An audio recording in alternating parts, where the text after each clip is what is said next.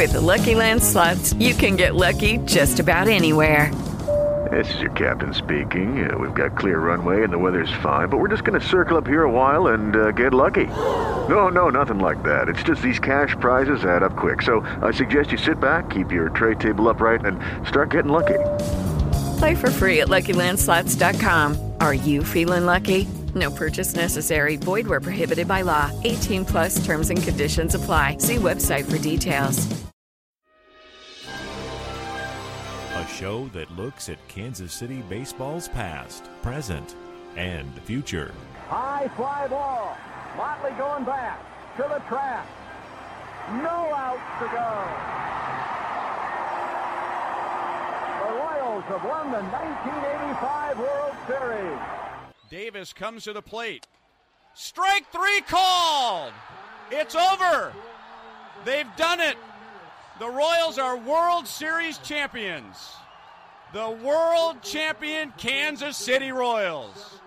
This is the Kansas City Baseball Vault. Ladies and gentlemen, welcome into the Kansas City Baseball Vault, brought to you by Kelly's Westport Inn, Baseball Prospectus affiliate. Folks, it's starting to wind down on the season here. We have the Royals, and they are cruising towards an ultimate mathematical elimination from the division. Could be tonight, and the playoffs soon to follow. However, before we get into that, introductions, I am, of course, Jeff Herr, and with me, as always, the you know what? I got nothing. I don't have a. I'm like the Royals tonight with my Michael Engel adjectives. So just out of it. Just yes, completely wiped out of any of them. Yes, I am mathematically. That's what I should have done. I should have made like a fun riff off not mathematically eliminated Michael Engel. We'll just edit the rest out and we'll put that part. How about that? I'm not going to edit that. Yeah, I know. But anyway, so as we stand, the Royals, I mean, they're just, I guess we can start with last night. So last week we spent an awful lot of time talking about Joakim Soria and what just kind of, everything that's gone on with him this season and his struggles that he's had and what it's meant for the team and all that kind of stuff. And then he comes in last night and gives up more runs. The Royals lose in the bottom of the ninth to the Cleveland Indians, and it's just kind of, I mean, we obviously spent a lot of time on last week, so we don't need to talk necessarily about Soria that much, but just kind of one point to hit on. I mean, you just chalk this up as a lost season, or are you concerned for the next 2 years of the contract on Soria? Well, he's not getting any younger, so I think that's cause for concern. I think there are some people that I saw on Twitter and I think even on Facebook that were like, hey, put him out there, make him, let him figure it out, gain some confidence in these tough situations. But, at this stage, if he's going out there, he knows like what he's done. And, like last night, apparently he waved off reporters because he just didn't want to be interviewed. And I don't think that's ever been a thing that's happened with him. I mean, maybe it has and it just didn't stand out, but that's usually when he's made these difficult losses, when he's given up runs, he's at least talked to them. And last night he just, it's like nothing. So I'm sure he's tired of just thinking about it, just in general. You think about how bad the stretch has been over the last 3 weeks for him. And I'd be just, annoyed by having to answer the same questions, especially when, he's a professional baseball player and he's always been good at one thing, and that's, holding those leads. And now he's not. And, it's either, he's probably frustrated. I'm sure there's probably a lot of, doubt there, and you put him out there. And I don't know if he's confident that he's going to get the outs that he needs in those situations either anymore. So, maybe all it takes is just starting fresh. I know that's something that Dave Lesky has written about on Baseball Prospectus Kansas City. Almost said Pine Tar Press. That's funny. Been a while on that. Been a while there. But maybe if that's just something where he can come out and get a fresh start, maybe the Royals can add some different depth to the bullpen, and it doesn't throw him right into the middle of that kind of closing sequence. Then maybe that is something that he can get back.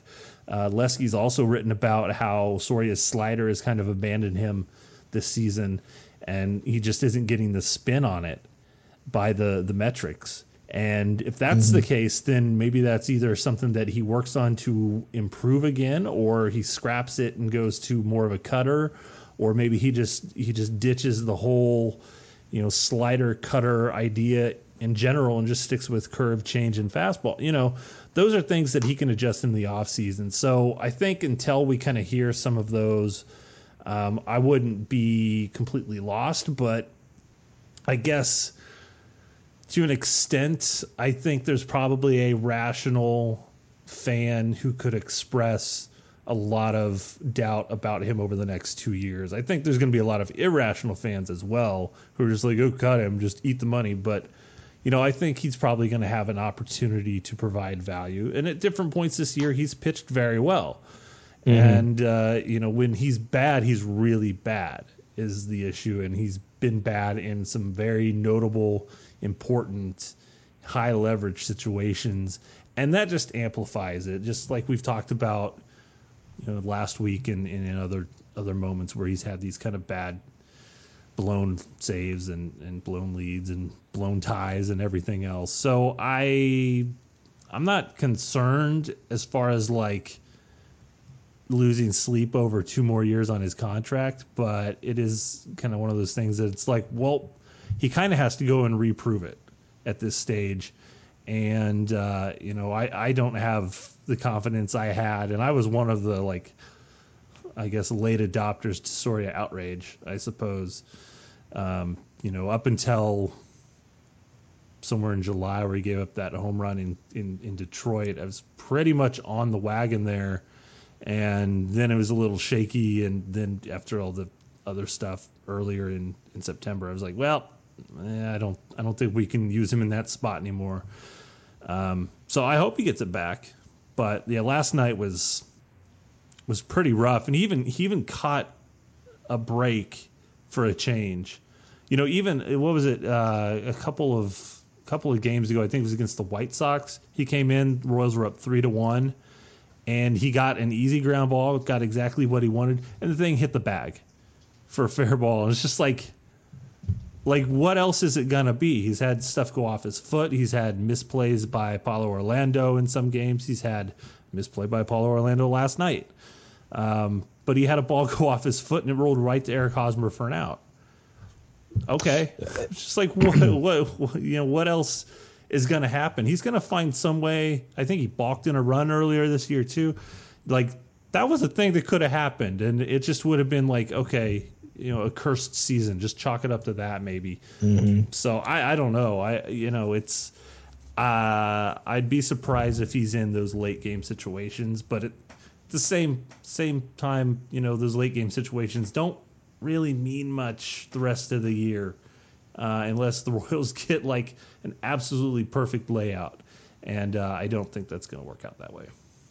Yeah, and the stuff about his slider abandoning him makes a lot of sense, especially when you consider, when you look at his pitches, you see what's the problem. Well, he's just leaving the ball over the plate. And anytime you put you've got a ball belt high right down the middle of the plate, any major league hitter, no matter who it is going to hit it and hit it far. And that's what's happening. So it really makes a lot of sense that, if you have a slider, you started in the middle of the plate and it tails away from, a right-handed hitter or vice versa or something, then, that's that kind of move. Mariano Rivera made his entire career on that, basically. So, if you can do that consistently, which over the course of his career, Soria has been able to do, then you can get a lot of guys out. You can induce weak contact, things like that. But if those metrics are, they're showing that it's kind of abandoning him, and you can see it with his eyes. So it's like, it makes a lot of sense when you really kind of that's one of those things where you kind of say, okay, this is what it looks like. And then someone like Lesky goes and digs in and says, okay, this is what's actually happening, and they kind of line up actually. So, it's unfortunate, and as you said, there are points where he's had a lot of value this season, and I think we've talked about it before. If you can bring Hochevar back, which I think is reasonable, and I think Greg Holland's going to be really cheap if they can get him back. Now, obviously, neither is necessarily going to be 100% healthy, but Hochevar was coming off a Tommy John surgery in 2015, and he was a huge part of their run that season. So it's reasonable to think that Greg Holland in 2017, after coming off surgery in technically it was in 2015, but missing the 2016 season, that he could easily come back, and especially mid-season really hit his stride and be a big part of the bullpen. So if you can get those guys back, and then you've still got Soria and Herrera and Davis. I mean, then if Soria, instead of becoming, right now with Davis out, he's the second best option they have, or at least he's treated that way, whether he actually is or not. So if you can say he's your fourth or fifth option out of a bullpen, and that bullpen in particular, then I think you're sitting okay. And if Soria has to come in the sixth inning, even if he blows another lead, you're going to have more time than, last night, bottom of the ninth, walk-off win. The Royals don't have any time to make it up if Soria has a mistake or two. Yeah. So, but, and baseball's kind of weird that, like in football, okay, you look at, you take, I don't know if I necessarily want to use this example just because I don't like the person, but Larry Johnson, for example, as a running back, had just a few really great seasons in a row and then just fell off a cliff, and you could see it, you saw it happen, and he was just never the same. He was never a good player after that. And, that's kind of the way the aging curve works. But in baseball, it doesn't work exactly the same, but there's also this kind of weird thing where you can just have kind of lost seasons in baseball. You don't really see that much from other sports outside of an injury. I mean, most of the time in baseball, one player or another, like it's very rarely you look and you see, that's why obviously kind of sets the Hall of Famers apart when you look at like a George Brett or a Tony Gwynn or, players like that consistently, Mariano Rivera, we'll talk to keep it with a reliever discussion, but players that consistently year in and year out have just fantastic seasons every year. It's so hard to do. So, hopefully, fingers crossed, it's just one of those situations where, you say lost season, okay, we saw at times he still had the stuff. We're confident we can put him in a better position next year. I also think Ned Yost has to be honest with himself, and the organization has to be honest with what Soria is. And he's not the guy that he was his first time here. He may not even be the guy that they thought they were signing, but he can still be, as you said, Mike, a very valuable piece moving forward and provide some value to the team if they put him in the right position. So it's up to them, I think, to do that. So it's kind of, you got to meet halfway. Soria's got to get better. He's got to be able to command like he did previously before this. He had his struggles this season, but the Royals also have to put him in better positions where things can't necessarily snowball like they have. So yeah, and they have to leave themselves out, in the sense of like an exit strategy with him. I don't know. Like last night was weird. I'm surprised Wade Davis wasn't in there. I guess the book, the way managers manage on the road in that situation is way different. If it's a home game, the Royals, top of the ninth, Wade Davis is going to be in there to try to prevent runs.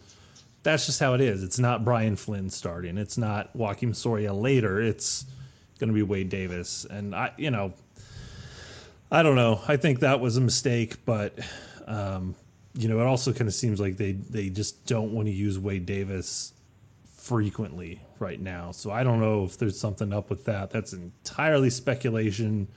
It just seems like ever since he's come back, they've been very, very tentative with him. So we'll see what happens in the offseason with that and the rest of the 10 and a half games as the Royals are playing right now. So we'll see kind of where that goes. But, Ventura threw a complete game on Monday. The full bullpen was available. Soria being the guy is a little curious given his struggles recently. But, if maybe that's Yost trying to get him in a situation where he can get those outs and regain some confidence, or maybe it's just he really doesn't trust other guys. I don't know, but they lost. You move on. You got to just get through the rest of the season. Hopefully, no serious injuries, and see what you can do to kind of get some positive feeling for next year, and kind of work towards that, I suppose. And maybe play spoiler, because they do have Detroit and Cleveland in the last these last couple weeks. So yeah, and you mentioned Ventura's complete game earlier in the week that freed up the bullpen, so we can kind of use that as a segue to talk about Soria has been a big negative point basically the entire season for the Royals. Even when he was good, people were still trying to bring him down. And again, as we said last week, at this point there's really no defense. I'm not defending Soria at this point, but there are still people that, like, before we get into the positives, there's still people out there who can't forget Herrera's April of 2013 where he gave up like 5 homers in the month and was pretty rough and was fine since, like dominant since. And he gives up 1 home run the other day against the White Sox, and everybody's like, yep, that's the same old Herrera. I'm like, have you not been paying attention for literally like more than 3 years? Like, that guy is one of the best relievers in baseball for an extended period. People don't forget that stuff. They don't forget it until you just overwhelmingly prove otherwise. They do not forget. It's like Dayton Moore. As soon as the Royals fell under 500 this year, everybody's like, oh, nope. That's where the snark comes in. The victory lap of the projection systems comes into play. And it's like, oh, yep, see, it's exactly what we thought. Nah, come on, hold on. Yeah, it's like I've always said or always thought that, whether it's football or baseball, in football it's the first 4 games, and baseball it's the first 40 games. First quarter of the season essentially completely decides the narrative on you for whatever that's going to be.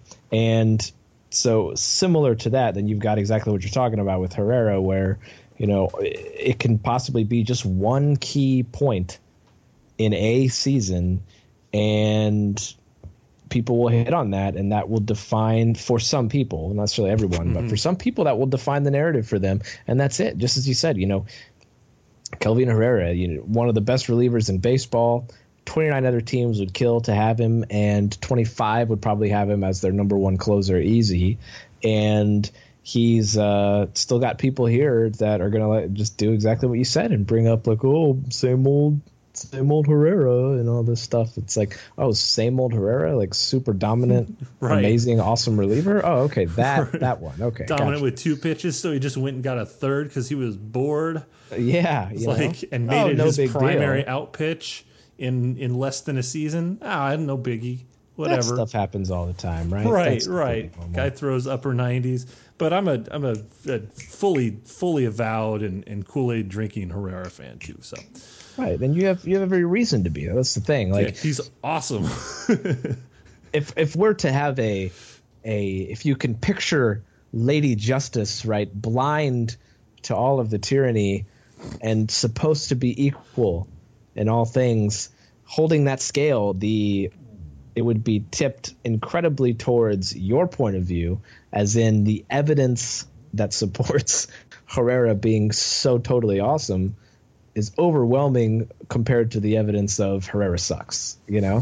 So, and maybe, maybe it's just still some residual, past Royals fandom where it's like inside every good player is a bad player. Just waiting to just come pretending, out. Just waiting to break out, like inside every Bob Hamlin Rookie of the Year, there's Bob Hamlin the rest of his career. It's like, I guess I can kind of, that's reasonable. On Sorry, Baroa, Mark Quinn. My dog absolutely does not like Bob Hamlin, so we are not alone, Royals fans.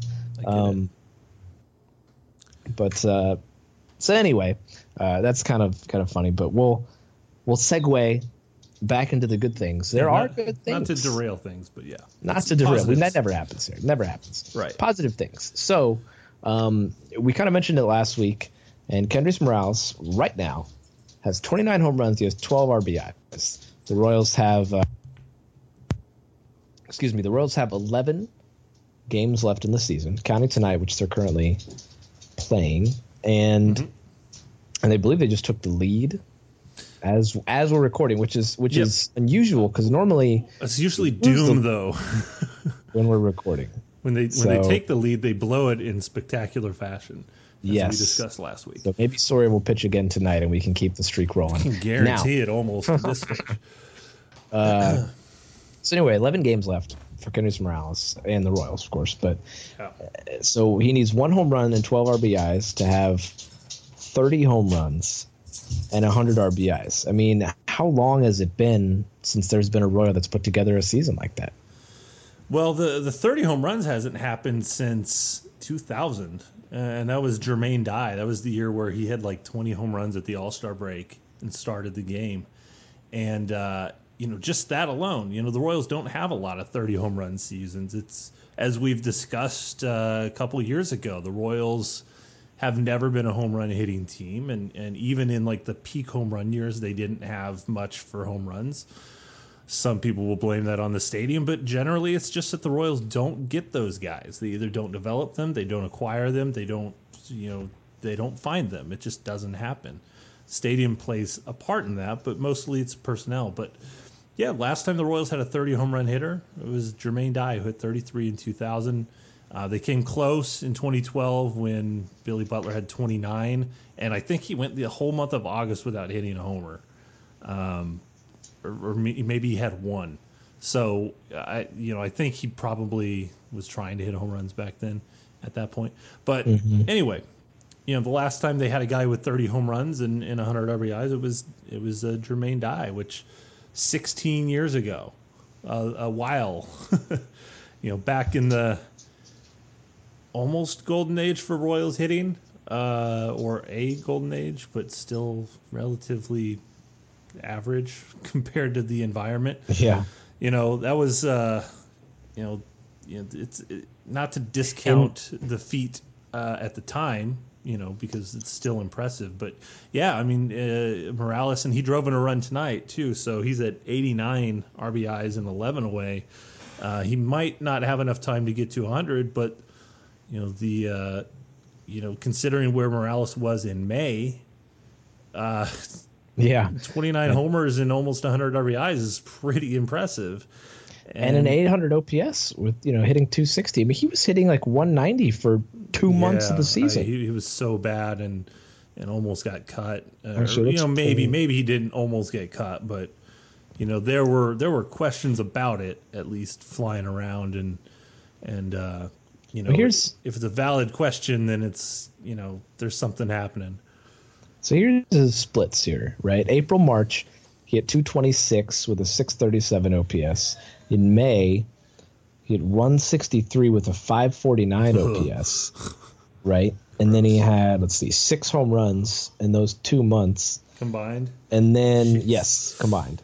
And then in June, that was when he just lit everything on fire. He hit 402 with an 1108 OPS.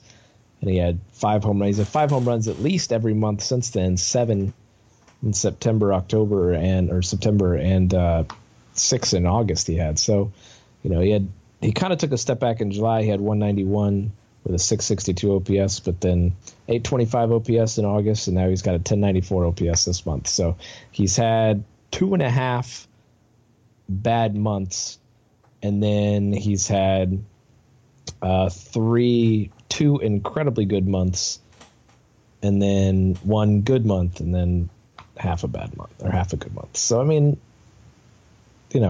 it's like you said, compared to where he was in May and where he is now, it's quite amazing. And really, I mean, this is more of a statement about the Royals than anything else. Yeah. But as far, let's say he gets another home run, say he ends up at 95, 12 RBIs in 11 games is quite a feat. It's possible. It's a lot. You're going to have a 3-run homer in 1 or 2 of those. Yeah. But, it's and not some Royals players have, I think the longest consecutive game RBI streak is like 8 games this season or something.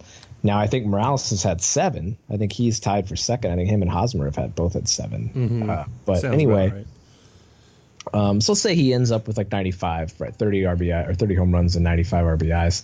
I mean, 22 home runs, 106 RBIs last year, 847 OPS. Say he ends the year at like 810 this year with 30 home runs, 95 RBI. I mean, that's got to be one of the best 2-year stretches for a Royal slugger. You know, it's probably definitely top 10 in terms of a 2-year stretch, I would guess. And again, more of a comment on Royals history than anything else. But I mean, is that semi-accurate? It's gonna be a good 2-year stretch. I don't have them all in front, but I mean, you think about the players that would put him around. I mean, Brett obviously had a lot of very good seasons. Willie Wilson had some good years. Hal McRae, Balboni for homers at least. Didn't always hit for average or anything, but he had those homers. Danny Tartabull, who's most underrated guy in the team's history. Bo Jackson, Johnny Damon, Carlos Beltran, Jermaine Dye, Billy Butler, Alex Gordon a couple of those years. So, yeah, I mean, you put him in league with those kind of guys for, like, consecutive season stretches.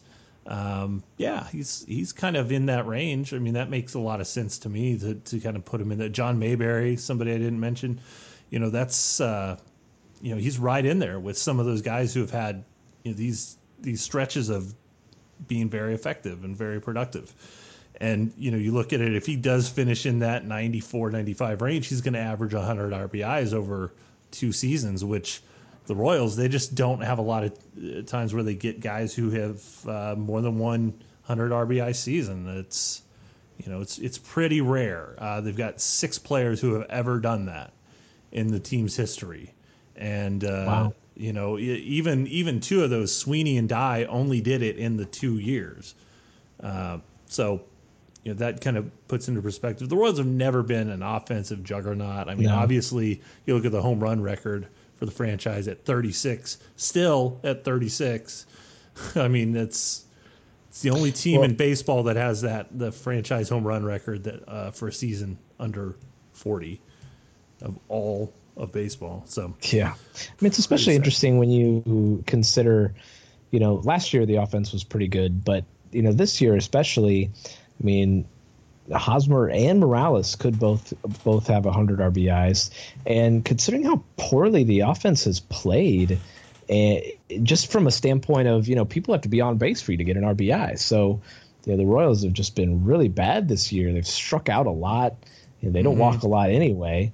So I mean, how often have the Royals had 2 players that have had 100 RBIs in the same season? If Morales were to get super hot again and make that happen. If he were to do that, it would be the 6th time in their history that the Royals had two or more players with 100 RBIs in the same season.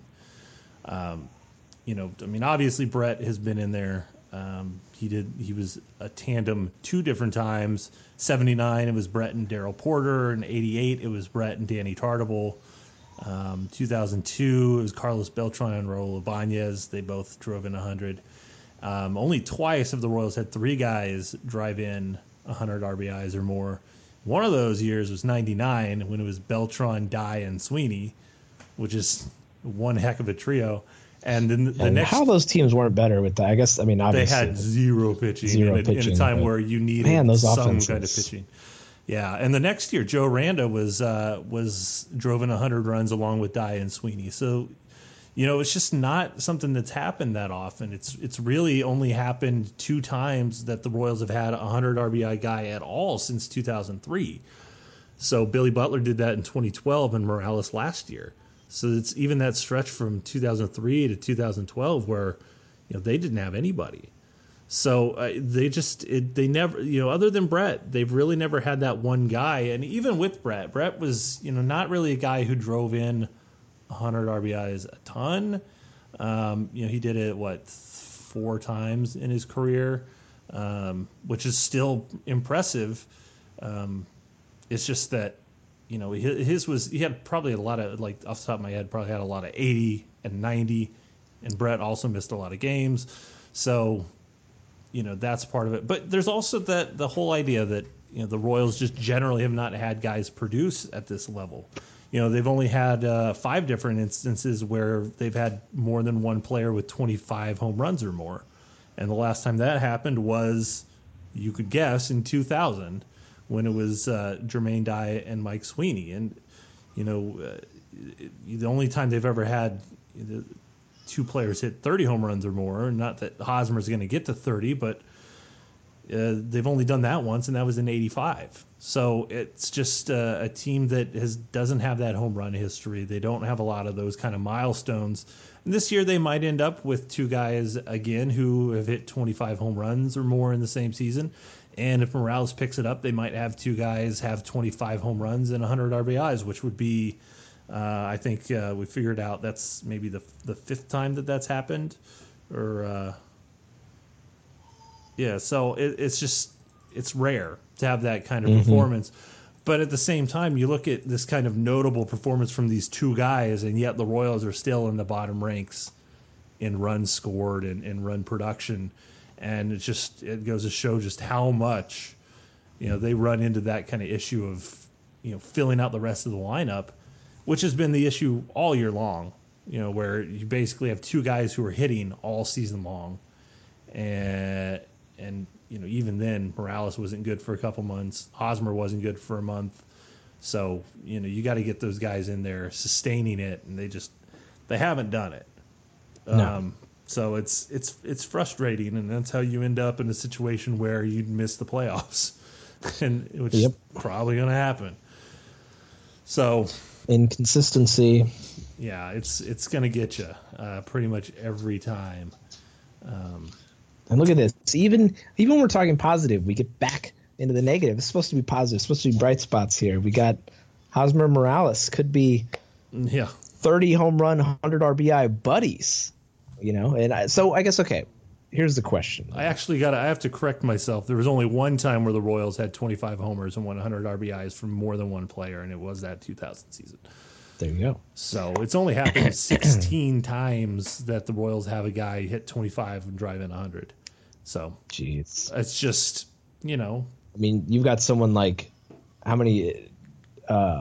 David Ortiz probably done that 16 times in his career. He probably just does that in his sleep. He could play half a season and do that sometimes. It's 40, and he's going to hit 40 home runs. So, yeah, whatever. But right. So.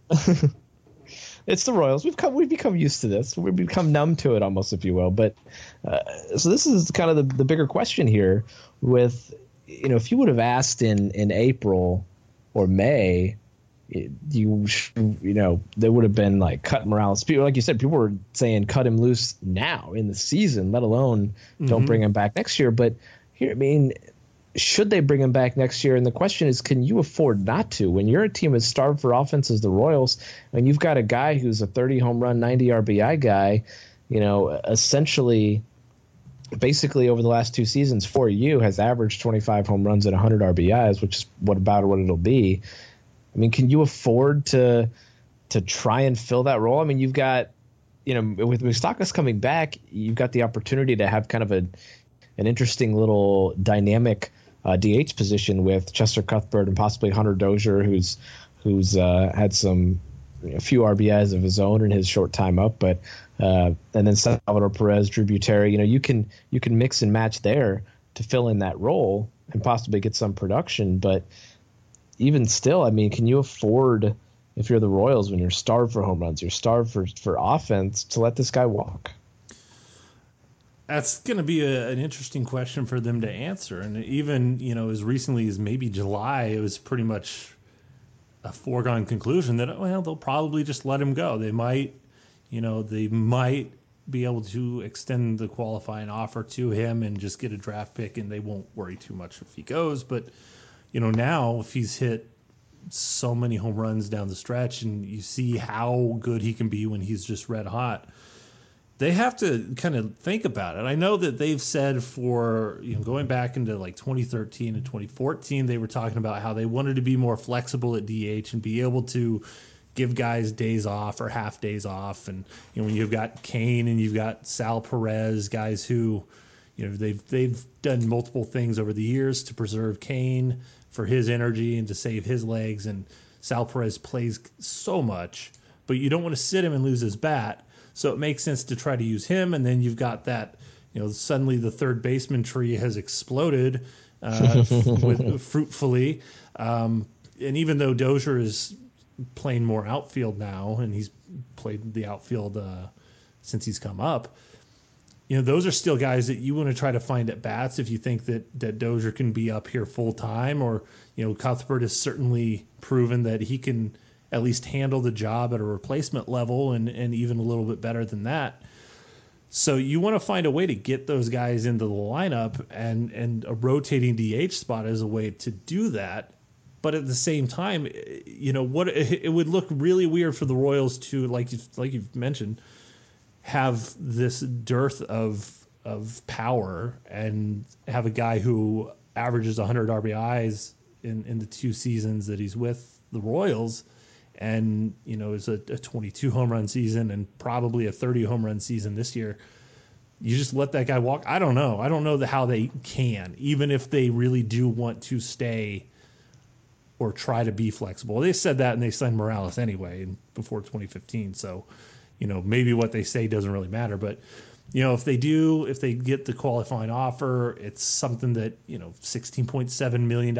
If he thinks that he can get a contract out there, maybe he rejects that. But at the same time, Morales is one of those guys who rejected the offer before. And in 2013, it came back to bite him. He didn't play in the majors until June. Missed spring training, had a miserable season, did just enough. It was 2014 when he did that. Yeah, getting my things mixed up. So is that something where that experience is going to cause him to accept the qualifying offer? In which case you're paying almost $17 million for him. Plus, I think they would still have to work out his mutual option, which pays him I believe it's like $11 million for that. There's going to be a buyout to that as well. So they would have to pay him the buyout plus whatever the qualifying offer was if he's going to take that. So that's a lot of money. You have to be pretty sure it's a $1.5 million buyout. So you'd be looking at, over $18 million for him to be playing for you if he accepts that qualifying offer. He's got to hit. He basically needs to repeat it. Can he do that? Well, maybe. If he's still hitting at this stage, maybe you see a little regression, but maybe not. Maybe they work out some kind of deal within all of that noise to maybe add on another option year or give him 2 years and an option year or something. Dave Lesky wrote out a much more detailed piece about this on Baseball Prospectus Kansas City, so people should probably check that out. And he's got a much better breakdown of how it fits, especially financially. I think they keep him. I think it's tough to say that we want to contend in 2017 and let a guy who's done this well over 2 years, including a World Series championship season, just go. No matter how flexible you want to be, there is still a certain point where you kind of have to fess up and be like, okay, we can't just let him go. And you just kind of figure out what the money's going to be from there. So I guess that's where I fall. I kind of, the worry would be that he's 33 now. He's not going to get younger. Guys who basically he has only the one skill, is he going to be a guy who can sustain that kind of power late in his career like Big Papi and like, other players who have only DH'd? Victor Martinez comes to mind.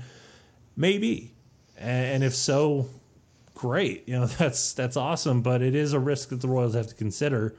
But then if the floor is like he only hits 20 homers and has 75 RBIs, that's a pretty good year by Royals standards, power-wise, in a lot of seasons. So maybe that's enough. And you just have to kind of deal with the fact that it's going to be a lot of money if that's kind of where he ends up, production-wise.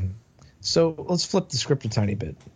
If you say you're no longer the Royals, say you're Kendrys Morales in this situation, if the Royals give you a qualifying offer, and which is like $16.7 million or whatever it is, so if that's your offer, what does it take to get you away from the Royals? Is it just any contract that is more than 1 year? So say you've got a 2-year, $20 million contract versus the 1 year, $16 million. So obviously the AAV is much higher in just the qualifying offer, but you've got 2 years versus 1, and overall it's more money. But then you've also got the opportunity, okay, after the qualifying offer year, if you're good that second year, then you could possibly get another contract that's just as big, maybe a 2-year contract after that. I mean, where's that point for you, Mike, if you are now Kendrys Morales in this situation? I think generally players are going to try to go for the years on those kind of things. I don't know if he were to approach it more realistically. I don't remember what he was looking for back in 2014.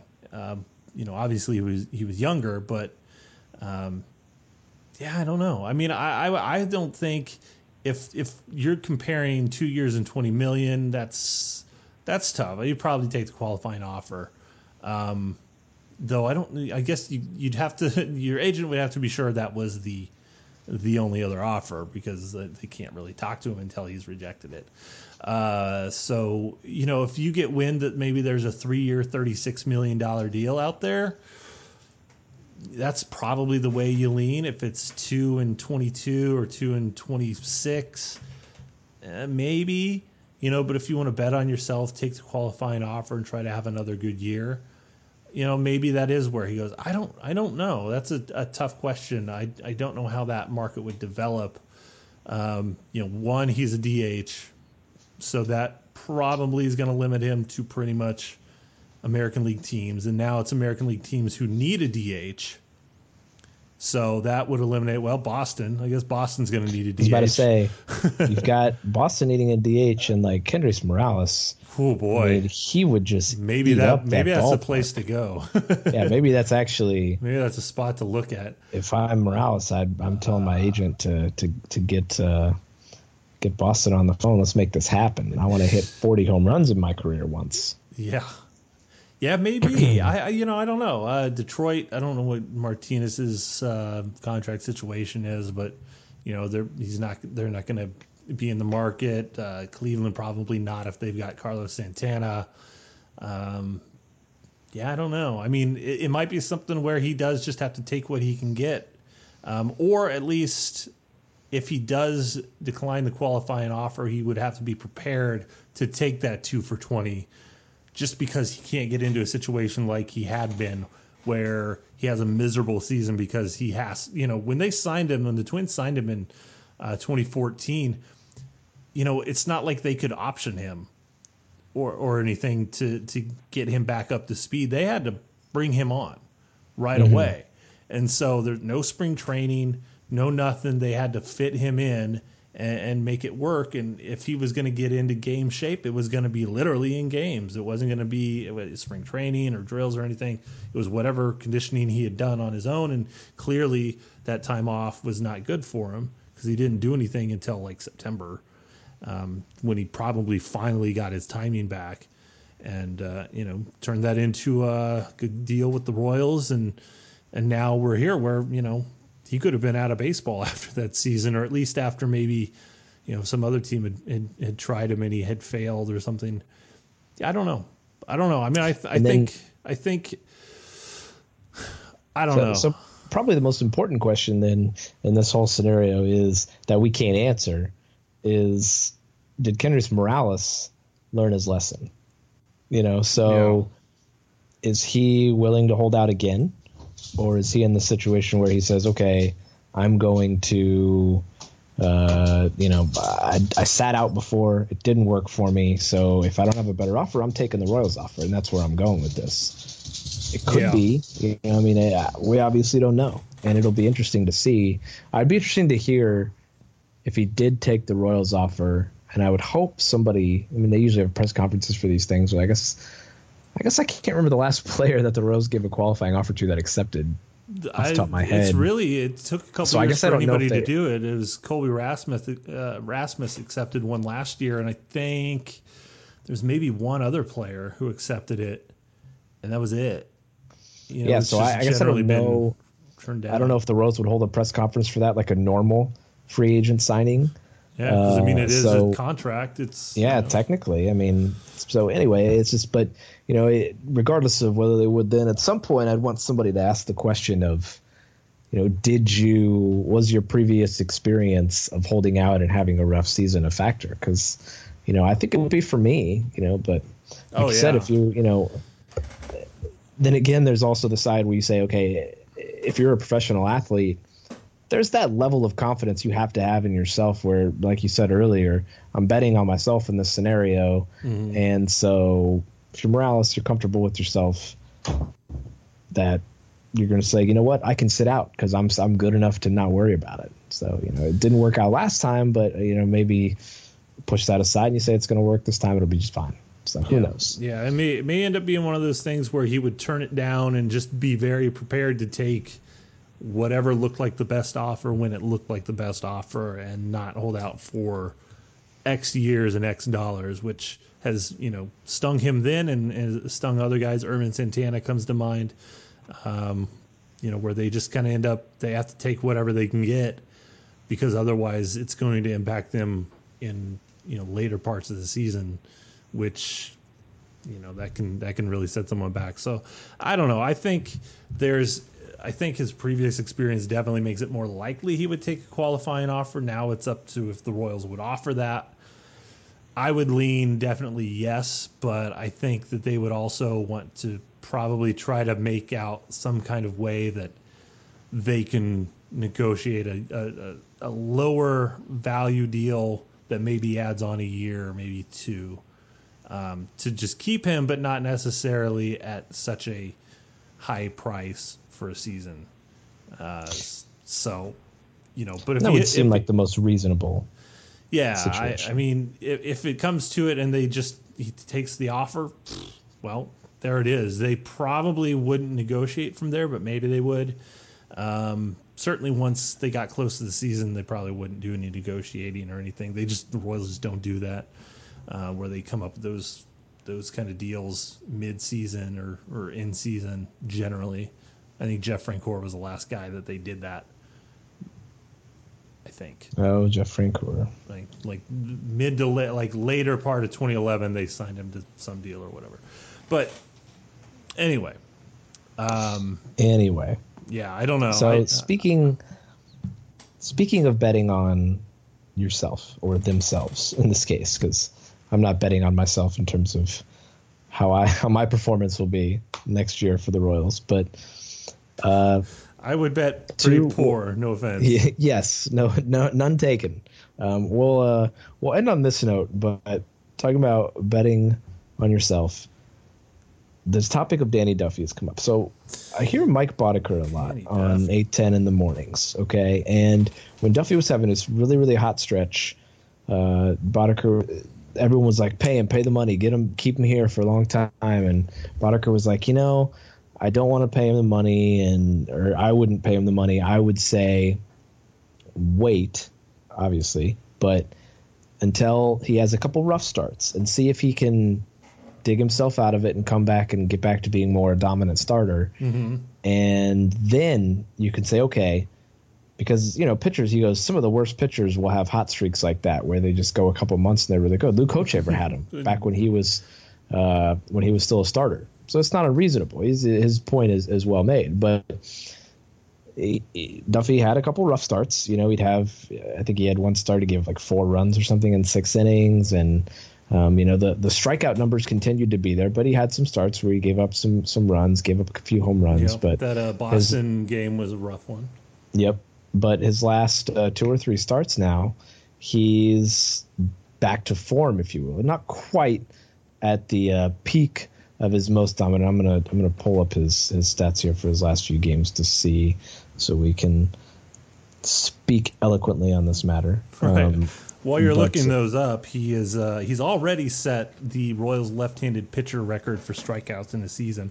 In fact, he has crushed it because the previous record was 156 in a season, and it was in the Royals' inaugural season of 1969. So Duffy's struck out 181 guys. Bill Butler, not that Bill Butler, different Bill Butler. Not that Bill Butler. Struck out 156. And really only two other guys in Royals history from the left side of the mound have struck out more than 150, and they were both in 1987 for the other two. It was Danny Jackson and Charlie Leibrandt. So he's way up there. He's approaching 200 strikeouts. He's got about 2 starts. The Royals, maybe if he's close, they might throw him on the last day for a couple innings to see if he can get some strikeouts. But he's 19 away. He's got 2 starts. If he gets 19 more strikeouts, he's at 200 for the season, which would be only the 5th time that the Royals have had a 200 strikeout guy. Last achieved in 2009 by Zach Greinke, who had a pretty good year that year. It was all right. Yeah.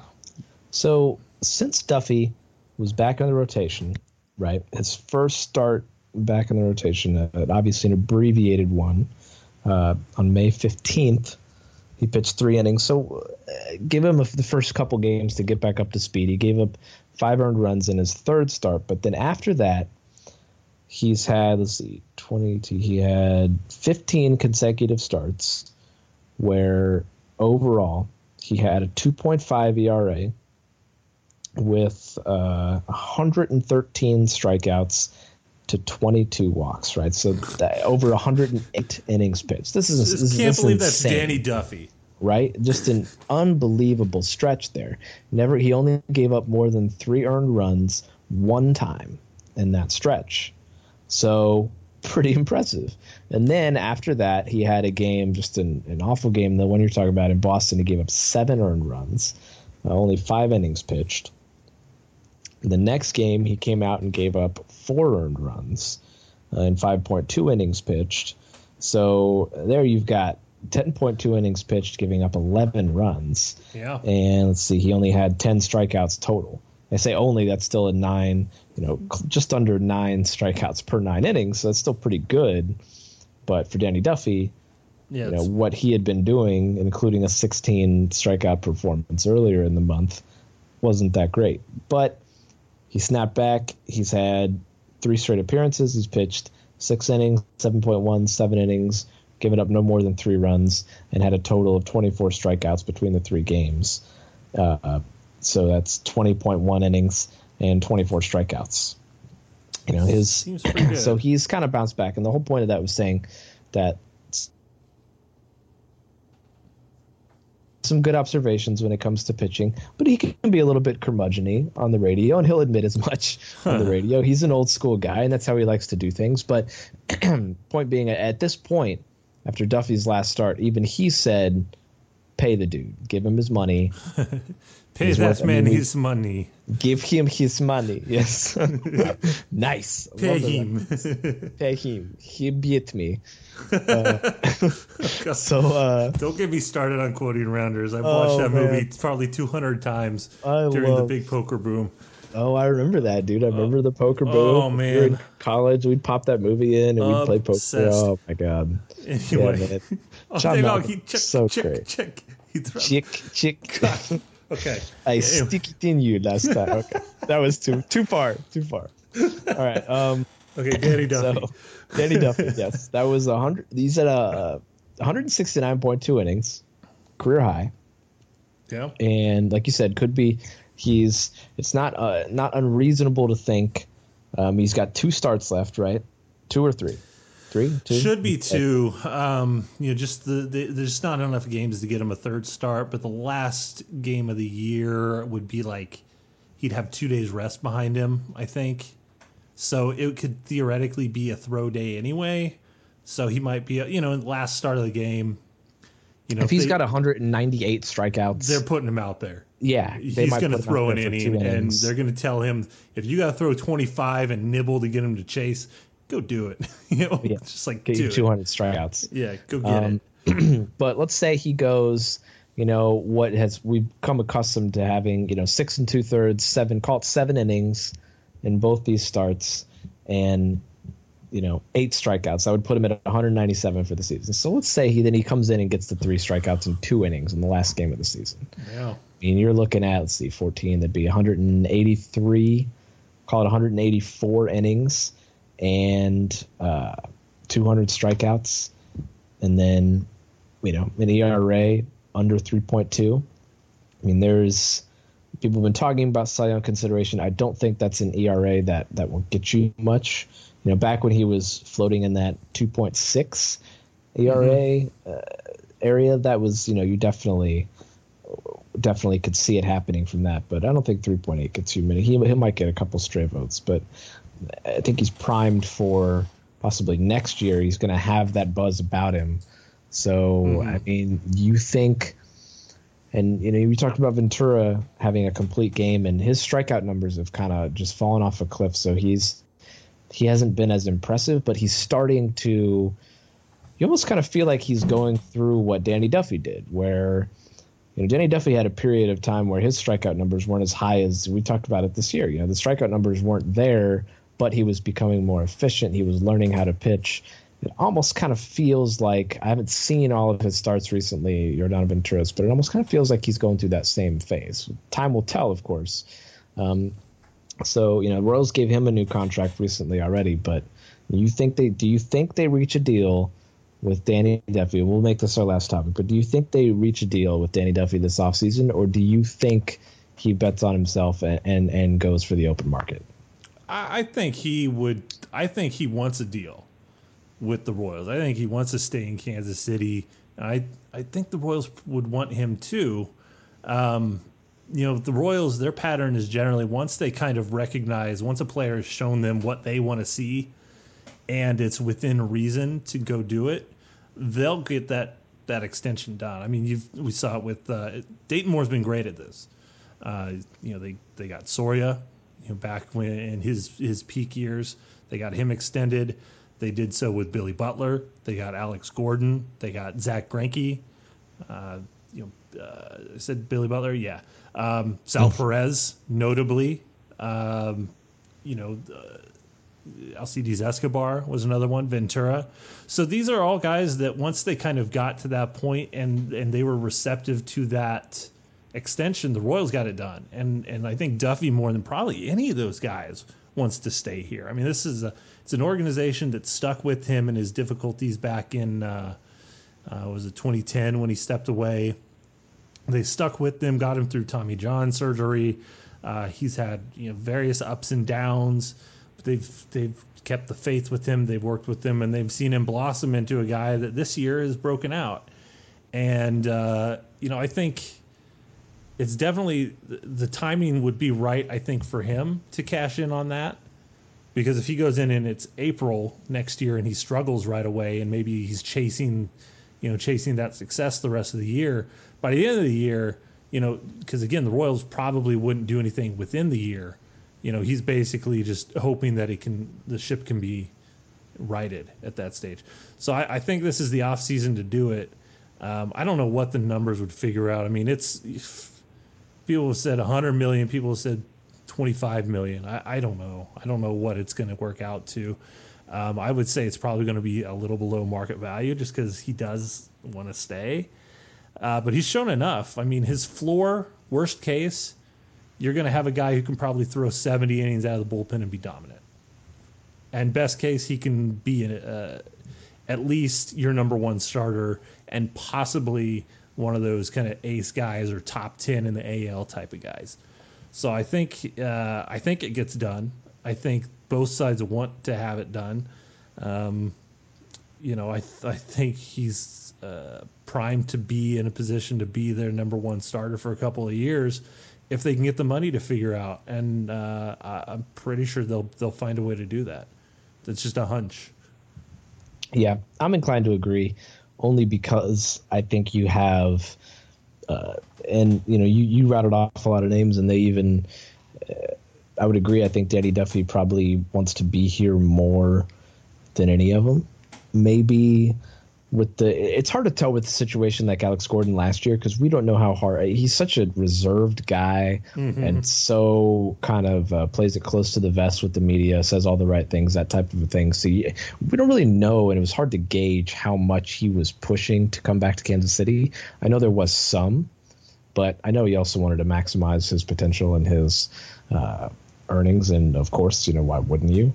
But I definitely think there's a lot of motivation on both sides to make sure Danny Duffy is here for the foreseeable future. It's just a question, like you said, can the Royals make it work? And do the Royals truly believe the Royals want Danny Duffy back as a person, as a teammate, and on some levels, of course, as a player.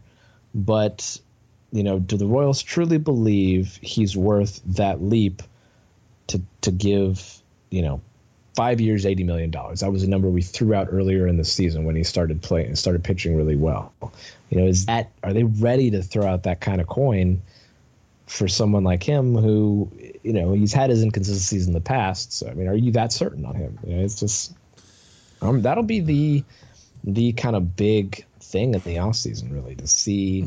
Yeah. Can they work out a deal? If they don't, then, man, it's going to be a big mass exodus next year. Even if they say they bring back Morales, right? But they don't get anybody else back. We talked about this ad nauseum, I feel, but it still is quite amazing. Literally the whole last few years, we said the greatest asset the Royals have had is that they know who the lineup is going to be opening day. Well, 2018, they'd have no clue. We can talk about that later. We got all next year to really talk about that if that's the case. But hopefully we're talking about the Royals winning another, getting another playoff run and winning another division title and all that. But we'll see. Anyway, it's I don't know. That's what I'm most excited to see this offseason is, are the Royals going to go full on the Danny Duffy train, or are they going to take the wait and see, or maybe, they just can't get anything worked out and they're just going to have to ride it out? That'll be interesting. I don't know. And then the timing of it would be like, would they do it earlier in the offseason and just get it out of the way and know what they're going to have lined up over the next X amount of years? Or do they wait till everything settles in and then do it? I don't know. I don't know. And maybe Duffy's curious about that too. See if they go sign some guy, some other starter or some other player for like 3 or 4 years, and Duffy could then know that, okay, part of this deal they want me to sign, I'm going to have this guy around too. So I don't know. But I think he's definitely somebody who wants to be around. The bury me a Royal thing from a few years ago was as legit, as sincere, I think, as you can probably get from a ball player in many cases. So, it just seems like he wants to be here. I think they'll figure something out. I have no idea what the money's going to be, though. He could surprise and just be like, yeah, fine, just hand them a piece of paper and have them fill it out. I don't know. Or yeah. maybe he holds out and they want to pay up. I don't know. It's going to be interesting to see what it ends up falling under. And we'll definitely, I'm sure, at other points in this offseason, we'll maybe re-explore that just to put some real numbers behind it and see if there's maybe a comparison or a similar player out there who signed a similar kind of deal or something. Yeah, and at the very least, if say worst case scenario happens and Royals don't sign any of these guys back, still won a World Series, but it'll be kind of fun. It'll be the first time in a while, really, that Royals have from their own farm system gotten good players, and they've gone to free agency. It's been a while since we've really seen that. So, yeah, I don't know. It'd be kind of fun to see the contract that a Hosmer would get or a Danny Duffy would get on the open market. Like obviously Alex Gordon went to full free agency last year. That's probably the closest, but there's a different buzz about a guy like Eric Hosmer, and there would be about a guy like Danny Duffy. Yeah. Going into if Alex Gordon was 5 years younger, of course, then there probably would have been that buzz too. Or I guess not 5, but 3 years younger, there would have been a much bigger buzz. But So, it'll be, at the very least, that'd be kind of interesting. But it's plenty of time to get there. Yes, and we'll be here all off season to talk about anything. As it appears, we'll be having off season podcasts in October for the first time in 2 years. Yeah, unless the Royals, and again, can't ever count them out, I suppose. But as I just see as my Twitter feed scrolls by, that the Royals have lost the lead yet again. So maybe this time it actually is happening. I think they'll still got a really good shot at anything with a winning record. I think it's going to happen. So that'd be 4 consecutive years with a winning record. It hasn't happened to this organization since the 70s/early 80s. So in the peak. The golden era of Royals. This is essentially the second golden era of Royals baseball that we're living through. So that's pretty cool for some perspective, right there. Hopefully, we've got some cool things to talk about this offseason, like a Danny Duffy or something. And we've heard whispers of, don't be, it would be surprising, but don't be shocked if for next year maybe Glass even opens up the payroll a little bit more, because he got a taste of that winning. He really liked it, wants this team to win even more, knows the new TV deals coming down the pike, has had a ton of money off the last couple seasons with the playoff runs. So, could the Royals jump up their payroll to $150 million? I don't know. That seems a little high to me, but 130 probably seems like it's reasonable, and that would put them in the top half of the league. So that hasn't happened since like 1990. Yeah, since Ewan Kaufman was still alive. Back then it was Mark Davis, who signed for like 3 years and $20 million or something. Maybe it wasn't even that much. It was just, that sounds high for even then. For 90, yeah, it was 3 years and $10 million maybe. I don't remember what it was, but he had the biggest contract at the time, which is remarkable that it was the Royals who had it, and he sucked terribly. God, just the pain in 1990. God dang! Don't do it to yourself. We're being this is a positive part of the show. Why would you do that? Why would you bring that up right now? I told you we were being positive in this part. I don't know. Old habits. Old habits. They die hard indeed. Yep. As do the Royals, as they still, there's still some fight in them. So hopefully there's some fun things to see as we wind this season down, and we'll have plenty to talk about this offseason with possible impending contracts, rising team payroll, and possible free agent acquisitions, hot stove talks, trades. There'll be plenty of things going on. So stick with us throughout the offseason, because tell you what, we'll be here. That's for sure. And you should also stick with, in the offseason, Kelly's Westport Inn, our lovely sponsors, because they're awesome and they're fun. My friend is getting married, so we'll probably head to Westport at some point this weekend. Got a lot of friends coming in town, and I'm sure Kelly's will be accommodating. So that's what they do. That is exactly what they do. Yep. So we couldn't do it without them. We also couldn't do it without you guys, our listeners. Thank you so much for listening. We cannot express enough how much we appreciate all you guys listening, responding on Twitter, sending us emails and everything. Love to hear from you guys. Keep it going throughout the off season. Always good. We'll be here doing our thing on the podcast all off season, and as we continue living in the golden age of Royals baseball. Second golden age. The second wave. We've passed the Jurassic period of the golden age, and we're into the Cretaceous, perhaps. I don't know. I don't know what order they go in. We never make things up on the show. Sounds fine to me. Sounds good. We'll go with that. All right. So I can't refute it. So we'll there you go. So stick with us all off season. We'll be here talking Royals, so there'll still be plenty to talk about. But thank you so much for listening. We so greatly appreciate it. So until next time, thanks for stopping by. And as always, go Royals.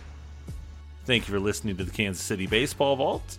You can follow us on Twitter at KC Baseball Vault. You can also find us on Baseball Prospectus Kansas City at bpkansascity.com. You can follow BPKC on Twitter at bprokansascity.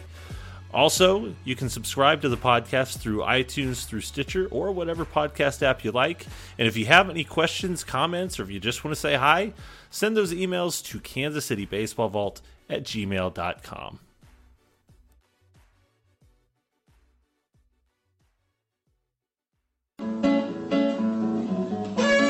Hi, this is Ned Bodette for Kelly's Westport Inn. Summertime is here, and that means one thing. Your neighbor's cat sneaks over and craps in your garden. No, of course, I'm just joking. Summer also means my neighbor borrowing your boat trailer and driving it into Smithville Lake, or mosquitoes, or your 3-year-old drinking the air conditioner water. Haha, I guess what I'm saying here is that summer means different things to different people. And for 65 years, Kelly's Westport Inn has been a vacation for those summer problems ever since Randall Kelly poured his first frosty draft in 1947. 102 degrees and 99% humidity? Don't worry, Kelly's is air-conditioned and the drinks are as cold as ice. And when the heat breaks, Randall's rooftop is ready for you to kick back, or you can head downstairs for some of the best live music in town. Summer is different things to different people, but to everyone in Kansas City, Kelly's Westport is your summertime bar. I'm Ned Bodette for Kelly's Westport Inn. We'll leave the taps on for you. With the Lucky Land Slots, you can get lucky just about anywhere. This is your captain speaking. We've got clear runway and the weather's fine, but we're just going to circle up here a while and get lucky. No, nothing like that. It's just these cash prizes add up quick. So I suggest you sit back, keep your tray table upright, and start getting lucky. Play for free at LuckyLandSlots.com. Are you feeling lucky? No purchase necessary. Void where prohibited by law. 18+ terms and conditions apply. See website for details.